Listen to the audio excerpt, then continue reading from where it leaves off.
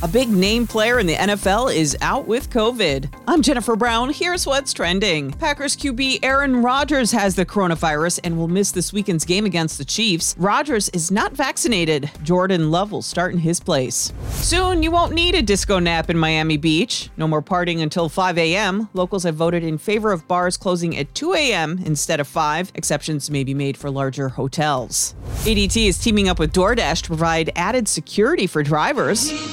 DoorDashers who feel unsafe can now connect to an ADT agent using a button in the DoorDash app. An agent will stay on the phone until the driver feels safe or will call 911. The new feature comes after recent attacks on DoorDash drivers. One guy in Ohio was beaten after getting confused over an address. And Airbnb is giving you a chance to live the life of Carrie Bradshaw. They've duplicated her Sex and the City apartment in New York. Bookings open next week. They're only offering 2 one-night stays. Guests will get a special virtual greeting from Sarah Jessica Parker.